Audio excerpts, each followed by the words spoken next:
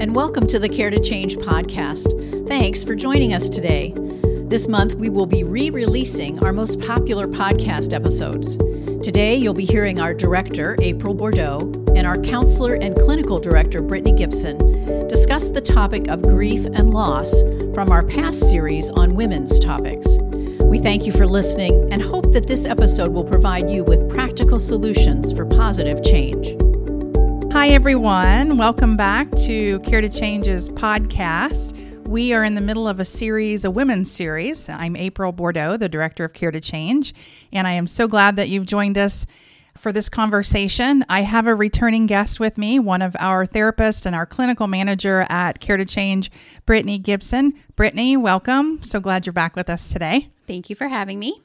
Today's topic is a hard one. No one really wants to talk about the topic of grief, and yet here we are. And usually, unfortunately, we don't talk about this topic until we are experiencing grief of some type, right?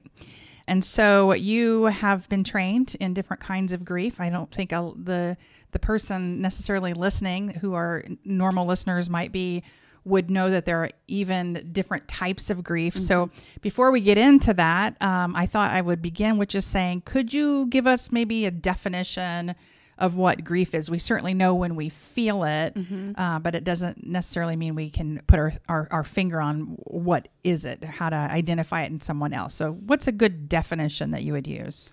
So a good definition that I would use for grief is just the intense feeling of loss. Overall, just feeling like you've missed something, something is being removed from your life. And the reason I like to define it like that is because of the different types of loss that you can have, not just the loss of a person, but just different thoughts or memories or dreams, things like that. So just any type of something being removed from your life that you wish was still there. Wow. I mean, when you define it like that, feeling of loss because something is removed, that really covers a lot of ground. Absolutely. And so that sort of leads me into a question that might be helpful for our listeners.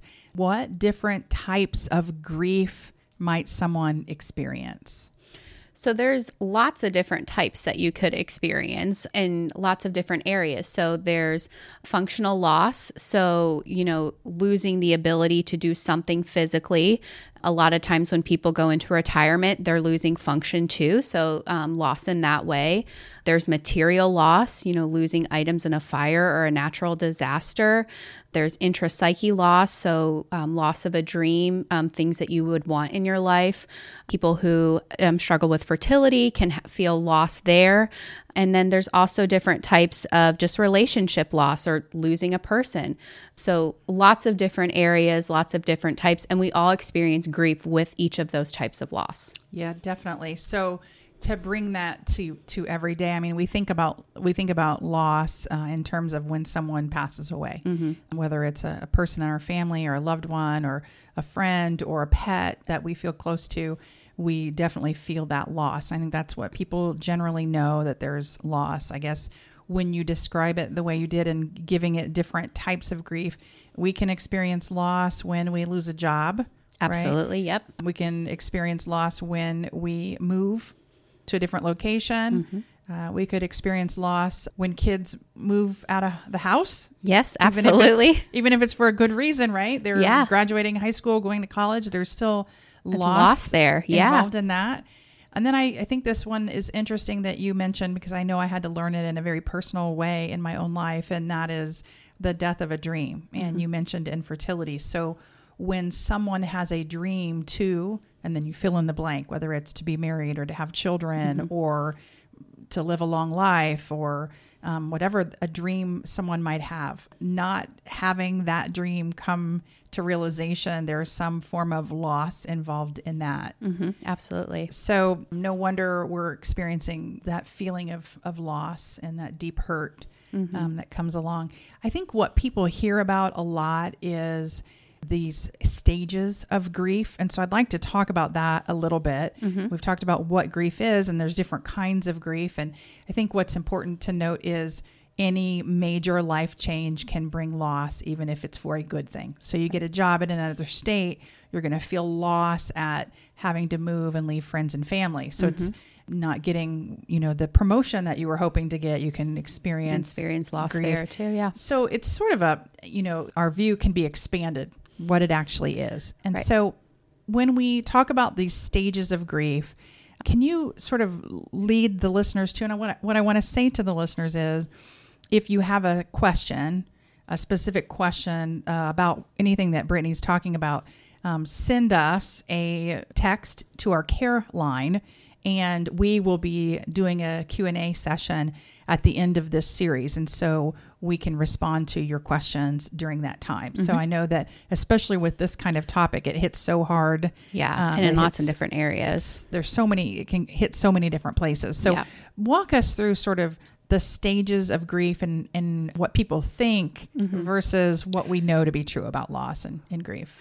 So what we originally thought the stages of change were that they were linear. And so you went through each stage in this nice little package, and then you were done.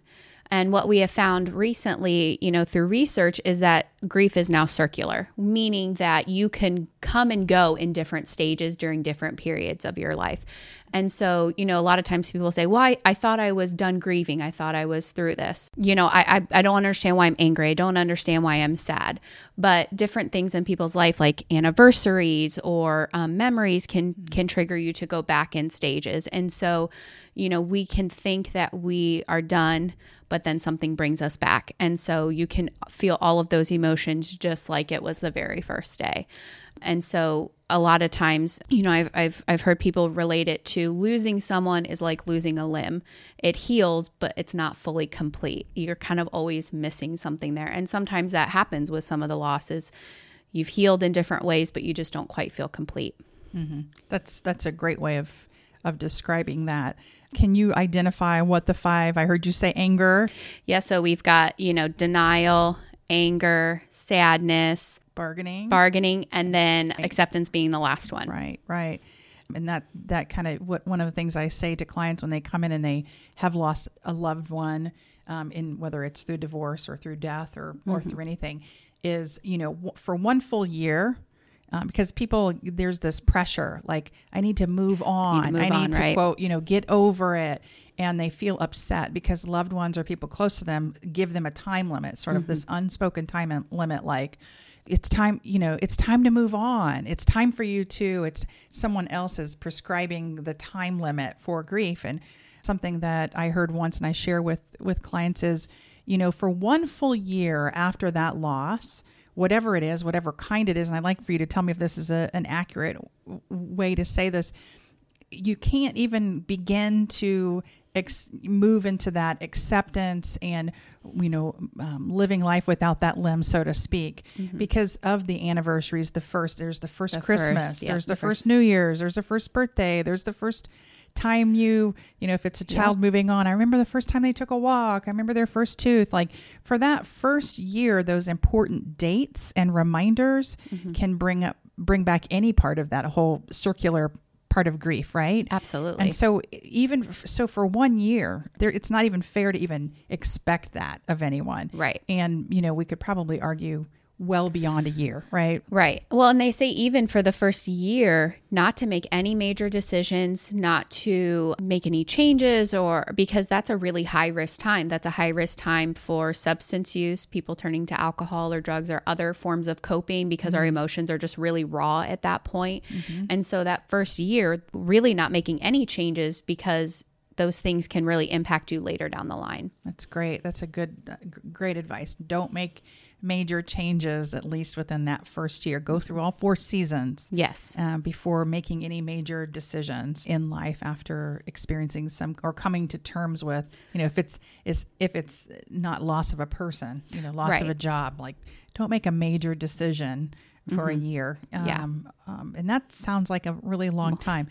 But then there's this other piece, people who have been married, 5, 10, 15, 20, 50 years, and they lose their spouse. I mean, a year seems so short. Absolutely. So to some, a year is like, wow, that's a really long time not to make a big decision. And then others like, well, if you were married 30 years, a year doesn't even begin to cover that. Right. Not even close. Not even close. So I appreciate you saying that. When we talk about types of grief. Mm-hmm. Have you covered kind of all of the different types of grief? I think so. Yeah. So we have material. So losing, belongings, relationships, intrapsyche. So that would be kind of the loss of the dream, functional loss or role loss, and then systemic loss too. So as a whole, if you have a community going through something, we can lose things at a larger level too. Okay.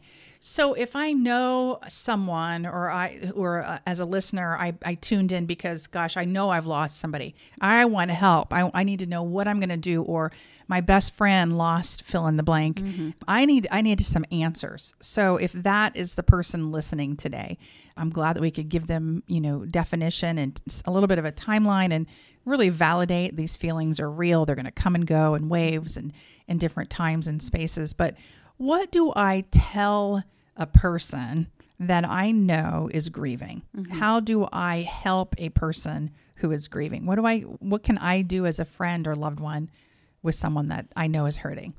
So I think the first thing to do is just to validate that person's loss, because depending on the type of loss, it may never have been validated for them before. And then just allow them the time and the space to grieve.